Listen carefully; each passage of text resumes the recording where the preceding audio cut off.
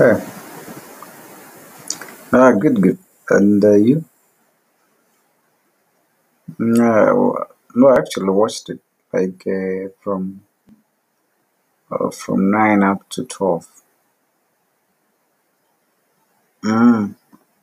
But you see, but again, it shows you kind of the manipulation that the media gets from the government, I guess. Yeah, because I mean, you adjust. They see they are going to adjust the fuel, and just before the increment, they reduced, and then the media runs with the story that fuel is going to remain at the same price. It's a manipulation of the masses really, and a tool that government uses to propagate propaganda and all that.